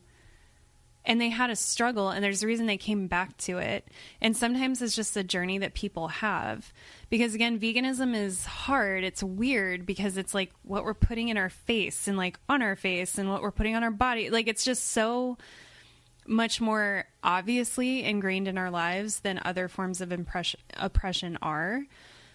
Even though I would argue that those are much more ingrained in our lives than we often realize. It's just veganism's the easy one in a sense to see it. You can see if someone's eating meat or if they're not, and make that decision, but you don't always know if the chocolate they're eating is cruelty free and used with child slavery or whatever.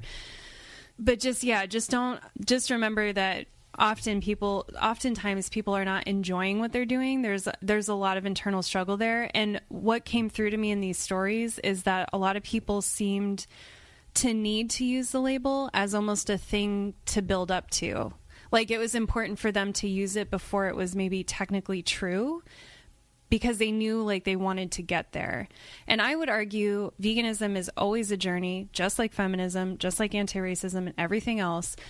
If you're not part of the oppressed class, and even if you are, it's pretty much your lifetime's work of undoing all of that.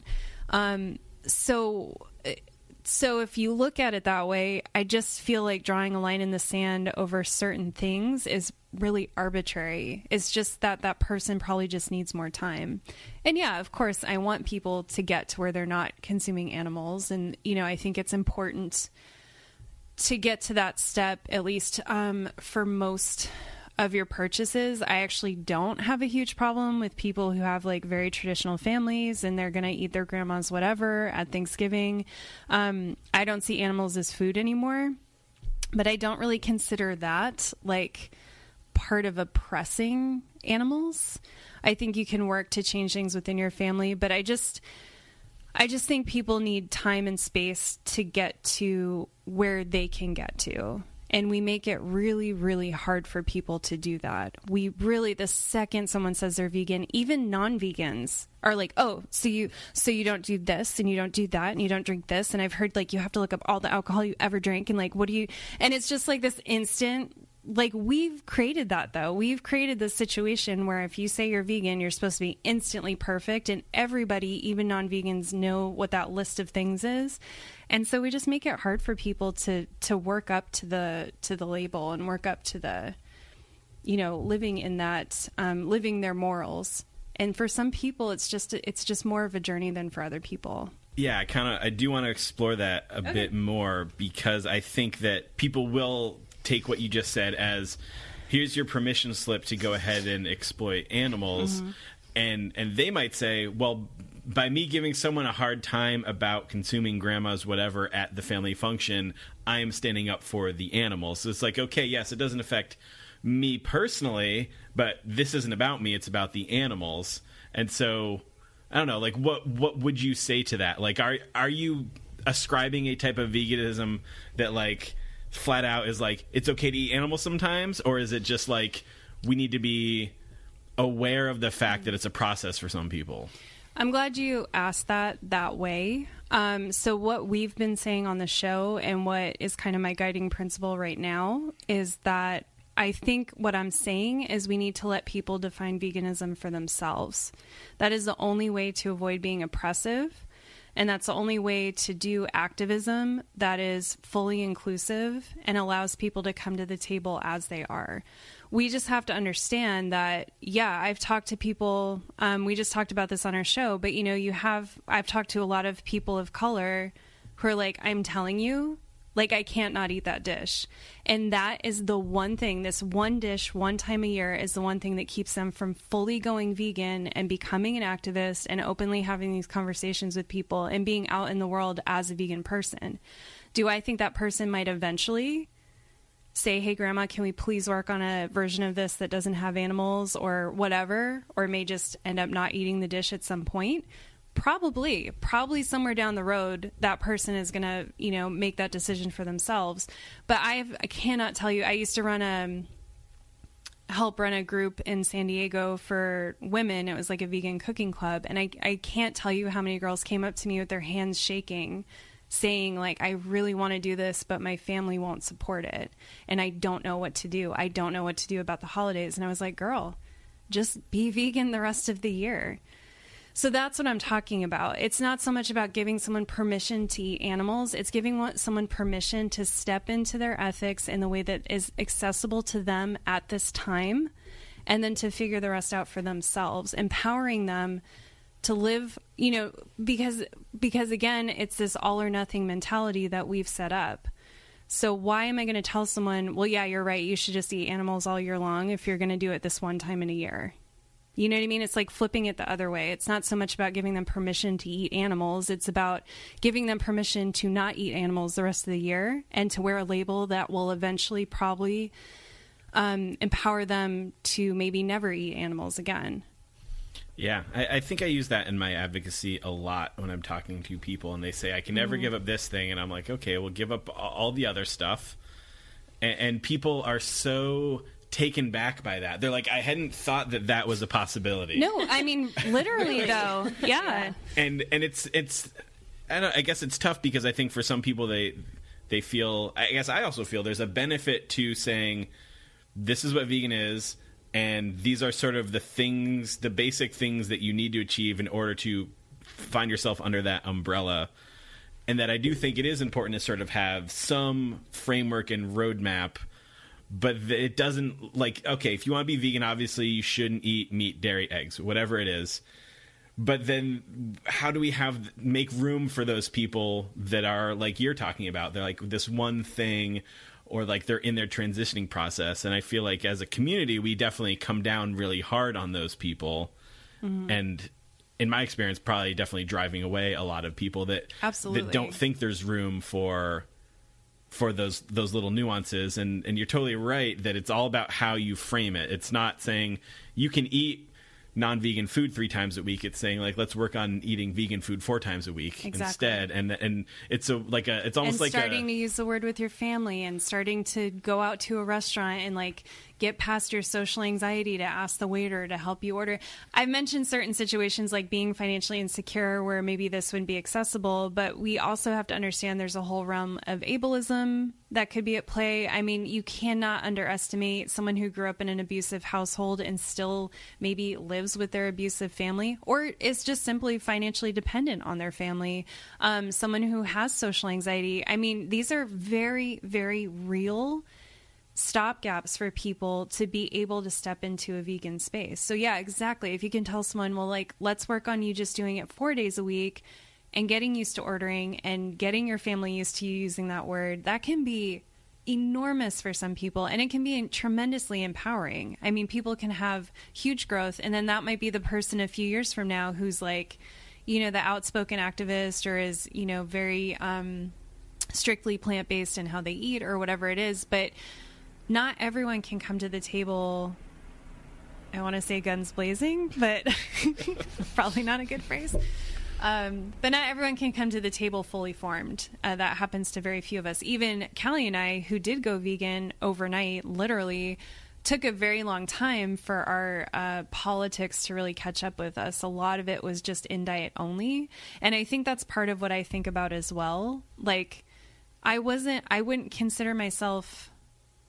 I consider myself much more vegan now, but not because of my diet. It's because of how I am as an activist and how I talk about my veganism and how I talk to other people. So that's where, for me, just having the amount of experience being vegan that I do, and even looking at my journey, it's a little ridiculous to me that like someone else would consider me as vegan now as I was the day I stopped eating animals. Do you know what I mean? Yeah. Yeah.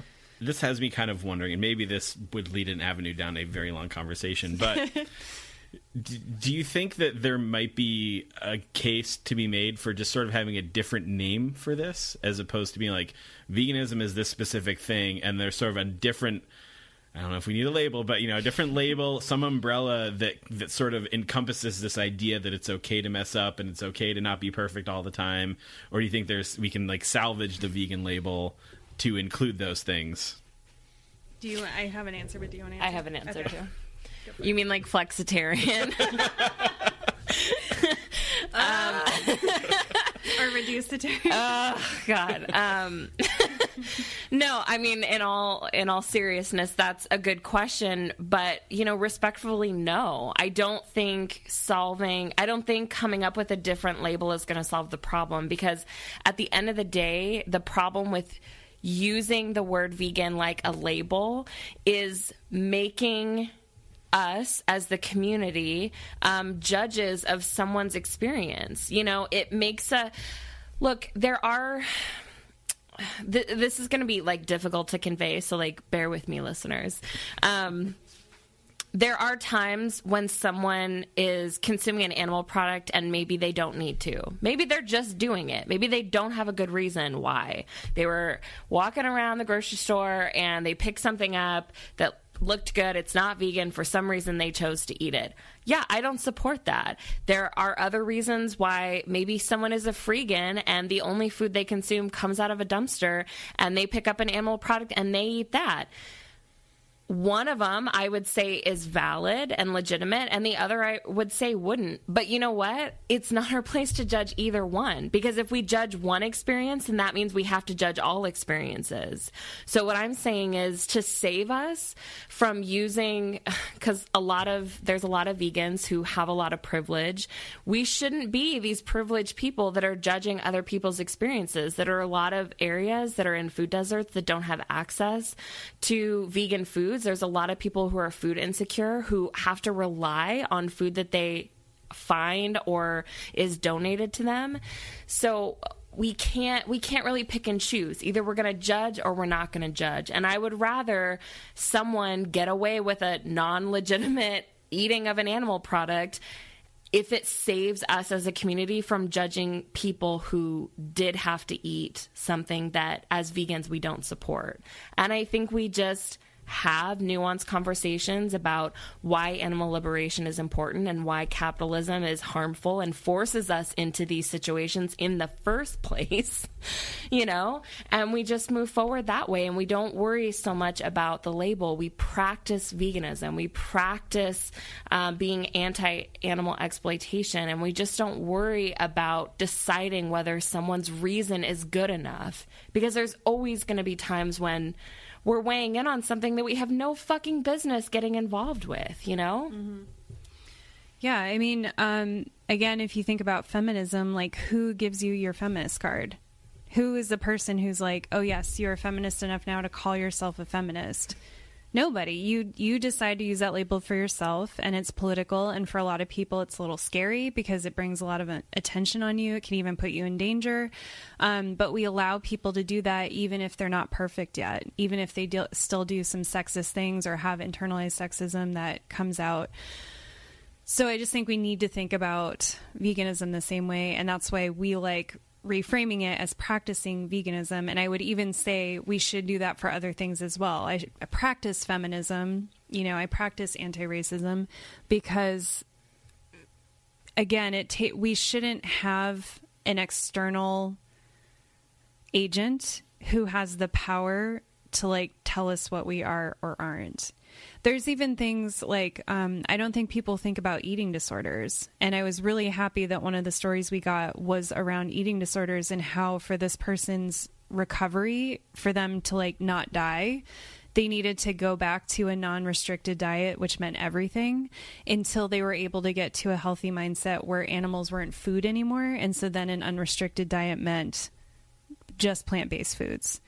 But that person had to go through that. And I don't feel comfortable telling them, I'm sorry you went through that, but like you weren't vegan during that time. And they didn't call themselves vegan. But do you know what I'm saying? Mm-hmm. I just think like there's just so many things that we can't know. And I just don't know why we waste our time judging other people's experiences when we can just say, okay, you practiced veganism today, but you weren't able to do it yesterday. Do you know what I mean? Instead of it having it be this line in the sand and then you are or you aren't. Because we know vegans who are like, I've been vegan for like over 2 decades and I've never, ever. But they're like horrible people who are annoying and make veganism look terrible. And it's like, okay, so you're a gold star vegan. Congratulations for you. But like, you're not doing anything for the animals. And like, clearly nothing about what you're doing is actually for the animals. It's about you like being able to have this sense of perfection in your life and being able to feel better than other people about this thing that you've done. And trust me, the person I'm talking about is horrid. But that's a very common, like you get into groups and that's a very common thing, is this sense of like, I'm the biggest vegan ever because I've never even had a byproduct in all of these years. And it's like, okay, so you're better than the person who does have to take free food sometimes, but is out there protesting, is out there, you know, writing letters to their local officials or trying to get their school to offer a vegan option at lunch. I mean, do you know what I'm saying? Like, you're not more vegan than that person. And none of us really have the authority to determine that for you. So I think if we can reframe it as practicing veganism, and you just practice veganism when you can, then and you know, obviously the goal is like to do it more and more often to where maybe you're able to do it all the time every day. Then that's a much better framework, and that's not oppressive, and that's not putting the authority of veganism in, you know, people who have all the privilege and control, which like enough already with you people. So just a few other tips that I had that I can just kind of put out there. I would say, you know, do what you can to connect with your community. I think we're all very... I think some people live in neighborhoods where you know your neighbors, but I think I have not lived in a neighborhood like that in maybe forever. So whatever you can, whatever that looks like for you, I think just developing a sense of community, even little things like I joined, there's a local I can't remember the name of it, but it's something like, myneighborhood.com or something, where you can just sign up and then you can see, like, you can post notes to people who live in a certain radius close to you. So you don't necessarily have to like physically go meet them, but you're still at least plugged in a little bit. And it's like, oh, I lost my dog. Has anyone seen it? Or I have this thing that I want to give away. Does anyone want it? Or does anyone need help with this? Or I'm looking for work. And you start to see community. And I think so many of us are missing that. And capitalism doesn't want us to have community, because communities support each other and communities take care of the people who have fallen down. And then you have empathy for your neighbor and you start thinking, hey, the stuff that's happening isn't okay, right? You feel more empowered to make change. So in whatever way you can do that, I would really suggest doing that. And I would also say, to add on to that, practice anti-capitalist, anti-consumerist activities in your own community when you can. My friend Sarah was just telling us the other night that she's part of a Facebook group called Buying Nothing, and you join and it asks you your zip code, and so you can only be put in a group that's your zip code. So it's very, very small, very local. And the whole point of it is that if you need anything, you go on there and say what you need, and other people try to get it to you locally. So they don't ship it. You meet in person and you pick it up or whatever. But she said people will be on there even for things like Halloween costumes. They're like, hey, I want to go as, Jafar this year. And people are like, oh, I have a cape, and oh, I have an inflatable parrot. And she said people post pictures and they have these incredible costumes that came together from the community, and then they give all those items back. And so no one's bought anything, but people get to do really cool stuff without having to spend any kind of money. And then also people in that group, if they have stuff to just give away, they'll just post it and say, does someone need this? I have this thing. So, participating in community-based projects, volunteering your time in a very local community-based way. Even if there's perhaps food shares that can be done where you can give excess food or do, community potlucks or whatever, just in any way that you can connect in a way that isn't about spending money, but it's about helping each other and using what you already have to fill a need, I think is really, really important. Because I think that is part of what what would we do? Because we have been so individualized and so separated that we literally don't know how we would do things. Mm-hmm. And I think being part of that, you start to see, oh, we would take care of each other. We would do this for each other. And I think that's really important. This could be contested depending on your, beliefs, but I would say support things like UBI, which is Universal Basic Income. I do support that because I think it's something that could immediately bring relief for people who desperately need it while we work on dismantling capitalism. There's some people who say, that's not a solution, but I think they say it's not a solution for capitalism, which I agree with. I just think it's a solution for people who need it right now. And there's many cities and even different countries that are experimenting with UBI right now. So it's something that could actually happen very soon and could help people have food, have shelter, have the basics. And I think it could also help facilitate more of a community feel as well. And then the last thing I have is I think it's very important to practice restorative justice and an anti-mass incarceration mentality. And this may seem, I probably don't have time to dig into why, so I'll just leave it as a mysterious little tidbit for you. But I think part of what capitalism does is it creates a very othering of people, and a lot of those people are the ones that we end up locking up and not caring about and thinking that they deserve to be stigmatized. And it also, I think for people who aren't vegan, I think it's a very similar mindset for them with animals, because animals are also things we're taught to not, especially animals used for food, are beings that we're taught to not have compassion for and to think that's their place, that's what they're here for. So just getting away from this idea that someone can never come back from something that they've done. Like if they've gone to prison, they're a convict for the rest of their lives and should be branded and shouldn't be trusted. I think it's just very important to break out of that mentality.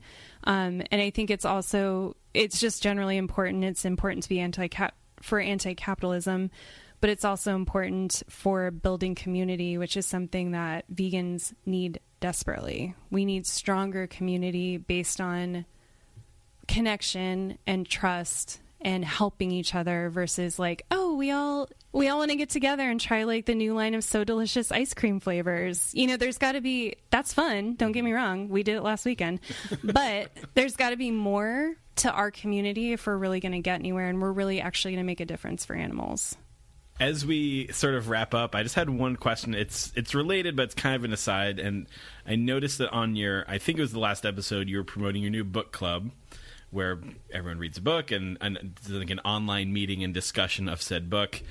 And you mentioned, and there's a fee to join it, and you mentioned on the show, like, this is one way that we feel comfortable raising money for our podcast to cover our expenses. So I guess I'm just asking, could you reflect on how this sort of anti-capitalist principles have translated over into running the podcast? Do you think that, like, it means no one should make money on anything? And like, what does that mean for you? Because we just started our Patreon, and we, like, anguished over it for so long. You talked about it for so long. And we finally, it's like, we don't deserve this, or it's for a good cause, and we shouldn't be able to support it. But, yeah, so could you talk about that?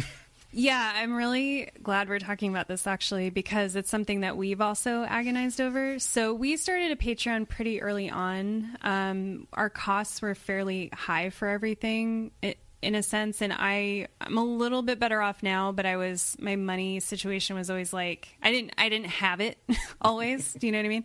So like running the podcast was actually difficult for me financially. Not that we didn't feel any kind of weird guilt. Like we really agonized over what we should give people for that. And then one day we just finally were like, we're giving people hours of content every week. Like, not that we don't still want to give them little perks if we can, but we just realized like, God, I feel like this could be a whole episode because, you know, as women, there's something about getting paid for your labor because there's a lot of unpaid labor that women do. So in thinking like an entrepreneur and running it like a business, which is difficult because we're anti-capitalist, but at the same time, our podcast is a business to us. It's something we would like to do full time, and we can't do that if we're not ever generating revenue from it in any way. And as you know, going to speaking events, having the show itself, doing all these things typically does not pay. I mean, usually if you're lucky, your expenses are paid, but most of the events we've done, we haven't even had that. So we were going out of pocket to speak at events and to travel to them and attend conferences and have the show. So we had always thought, you know, maybe we could get sponsors for the show, but that never felt right to me. That always felt like too capitalist. Like, I'm going to have ads on my show. I don't fault anybody who does.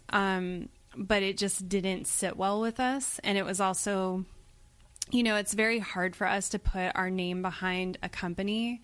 I feel like it's very difficult to ever feel like you truly know that a company's okay.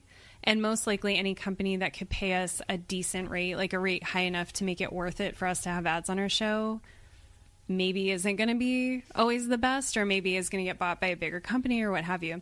So anyway, we were trying to think of ways that we could add value and also make money that would help build community that we would feel okay with. And so the book club, I used to run a book club in San Diego as part of the group that I was involved with. And we've talked about it on the show a million times, but it was something that really helped radicalize, because the whole group was made up of like health vegans, you know, food vegans. And that really, reading those books really helped radicalize people and make their veganism much more political, much more ethical, which we all know will keep people vegan longer and will help them be more of a center of influence. So we decided, you know, this is something we can do that we feel like would actually be a service to the community. And we feel okay saying, hey, it's going to take us, we have to read the books, we have to come up with the questions. I mean, it's like hours and hours of work that goes into it. We feel okay saying we're going to charge this rate for this service, because we also have a book club group. And so we facilitate free and open discussions to anybody in the group. So people can still have access to, we're not like withholding anything from anyone. It's just, if you want this extra thing, then there's a charge. And we've even had a couple people buy tickets and then realize that they couldn't go. And so they've all been really great and been like, just give my ticket to someone else. So we've been able to do a scholarship to have other people, you know, come and not have to pay. But that's why we felt okay with it, because we feel like we're still giving people free and open access if you have the internet and if you have Facebook, to still have that sense of community and building. And we're just putting in labor to do this other thing, and we felt okay charging for it. But it's hard. I mean, it's something I struggle with constantly. The fact that I want money is hard for me, but I do, because this is the world we live in. Like, I have to have it to pay my bills and to eat. This is something that is not going to go away for anyone who is anti-capitalist while we are in a capitalist system. And that's this push and pull between like hating capitalism and resenting money, but like also needing to live and, you know, like take care of ourselves. And I like that Nichole brought up so many pain points in that, you know, like the fact that we're women and like it's hard to like ask to be paid for our labor, you know, and she totally downplayed the freak out that happened when we first launched our Patreon. In fact, like her and I had a little issue because like I totally freaked out, and then she was like, "What the fuck is going on?" Like, I forgot about that. Oh yeah, it was one of our first fights. But yeah, it is very difficult. One of the reasons we believe so strongly in a universal basic income is because we think that everyone, of course, should be able to buy food and have shelter and live and contribute to society in any way that they can and want to, you know, like let their special skills contribute to society, even if they're not like money-making skills. But then it's also hard, like, not wanting money to be a thing. Mm. So I think just being in this space and recognizing that people should be paid for their labor, and that's important as ethical people, as activists. I want all people to be properly compensated. I think that we expect far too many people to do free labor or labor that doesn't cover what it costs to do that thing. But then at the same time, we also have people that like make way too much money in ways that don't really benefit society. So it is kind of this hard middle ground. But like Nichole beautifully explained, the book club felt like a way that we felt aligned with our morals, and we felt it like gives back. But we had conversations about like how much should it be? How much should it cost? And, you know, do we feel good about this? Like, how can we not make it inaccessible to people who can't necessarily afford it? So, and this is another way that we can have nuanced conversations while we are still in a capitalist system, making sure that you're trying to do things that don't end up excluding people, you know, like try not to be classist when you're planning for the future, but also knowing that everyone should be able to be compensated and afford to eat. Yeah, I think one of the strangest things about being anti-capitalist is realizing that strangely means paying people what they deserve. Right? Because you think it would mean like, oh, I shouldn't pay anyone for anything. But it's like, it's actually the opposite. You should be paying people what they should actually be making, because capitalism is not doing that. So I think it's, yeah, I mean, we get shit about it from certain people that like, oh, you're anti-capitalist, but you're like trying to make money. And it's like, well, yeah, what else am I going to do? I don't know how to go live off the grid. I frankly don't want to. You know, so like I have to be in this system, but all I can do every day is just say, do I feel good about what I'm doing? And if not, then change it, you know, change course. Like we really thought about sponsored ads for a long time. And I just, every time I would like get into the idea of it. And then every time I got time to really reach out to people and try to make it happen, I was like, no, I just don't want to, you know, it just doesn't feel right. But yeah, being anti-capitalist doesn't mean that anybody should be putting out hours of content and not getting any compensation from that. That's not what it means. And likewise, it doesn't mean that the person at the fast food restaurant, it doesn't mean the person who makes your clothes shouldn't also be making a livable wage. It actually means the opposite. You should be supportive of people being paid what they deserve, because then the hidden cost that allows capitalism to continue to function is exposed. and then it can't continue to go the way that it is. That was very well said, and I love this conversation that we just had. It went in so many directions that I wasn't expecting it to go. So thank you very much for joining me and imparting your wisdom upon me. So I greatly appreciate it, and thank you. Well, thank you for having us on. It's really cool to be able to have this conversation with other people, especially people we respect. So we were super happy when you reached out and said that you wanted to explore this with us. I think that's super cool. And I also just want to give a bump to the Vegan Vanguard. Callie and I tend to hit things, we do operate off some facts, but we tend to hit things. We tend to hit things from a very philosophical level. We like to kind of explore things philosophically and socially.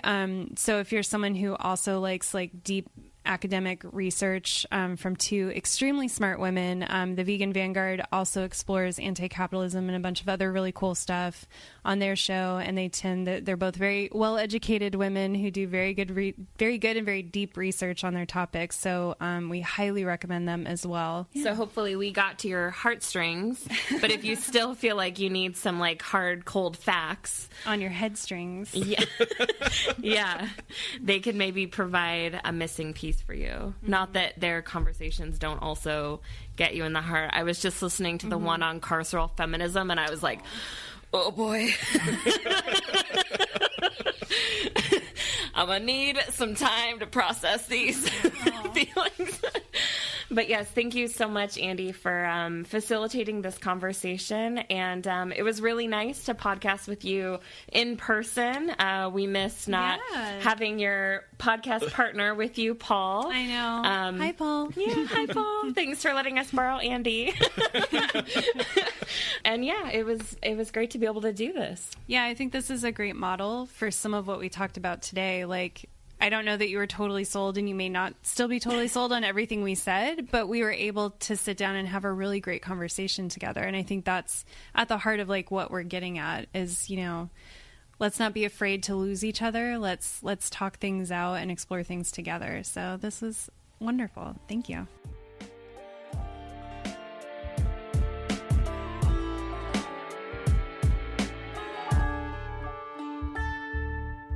So we hope you enjoyed that conversation, and I hope you all pictured me just silently sitting in the background nodding. Or shaking your head. Yes.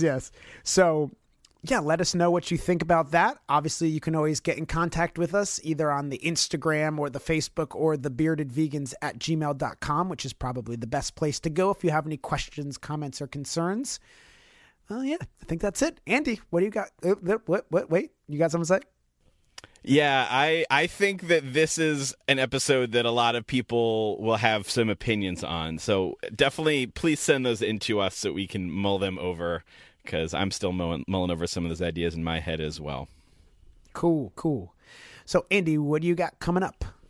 This weekend, I'll be at the Andy Veg Fest in Indianapolis, Indiana. It's finally here. It's finally upon us. That will be March 31st. April 7th, I'll be at the Nashville Veg Fest in Nashville, Tennessee. April 14th, I'll be at the Wilmington Veg Fest in Wilmington, North Carolina. April 29th, I'll be at the Veg Fest Michigan in Novi, Michigan. And then peeking over into May, I'll be at the Cleveland Veg Fest in Cleveland, Ohio. And at any of those events, just come find me. I'll be behind the Compassion Company table. And that's where I'll be. Come say hi, say what's up, Beardo. We'll hook you up with a button and sticker. And maybe we can chat, crowd permitting. And if you want to get links to all those events or see what else I have coming up in the rest of the year, all the way through October, all over the country, you can just go to compassionco.com. This is compassionco.com. All right. So, well, I think the thing that always strikes me about capitalism, just from a very basic framework, is that it relies upon infinite growth in order to sustain itself. But in these trying times, it's nice to know that there is one thing that will never infinitely grow. There's something that will always remain just a sweet, sweet, pure 7 words, and that is the following phrase. We are the Bearded Vegans, signing off.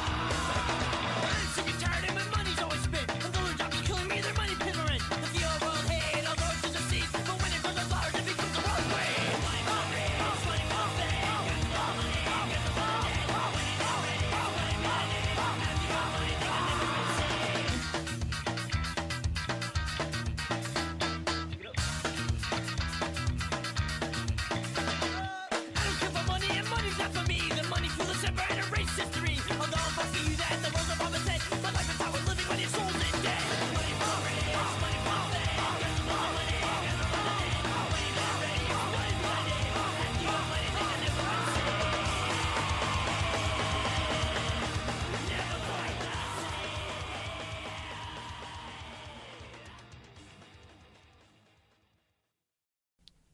God, I think it's Bon Jovi. The worst. All right. What's up, beardos? Welcome to the show. I'm Paul. Hold on, there's a plane. I don't think I'm that close to an airport from what I can tell on the map, but maybe they're just flying over trying to look at those dogs. That's what I was thinking. That's what I was going to say. We're going to take a hard right past Dog Beach now.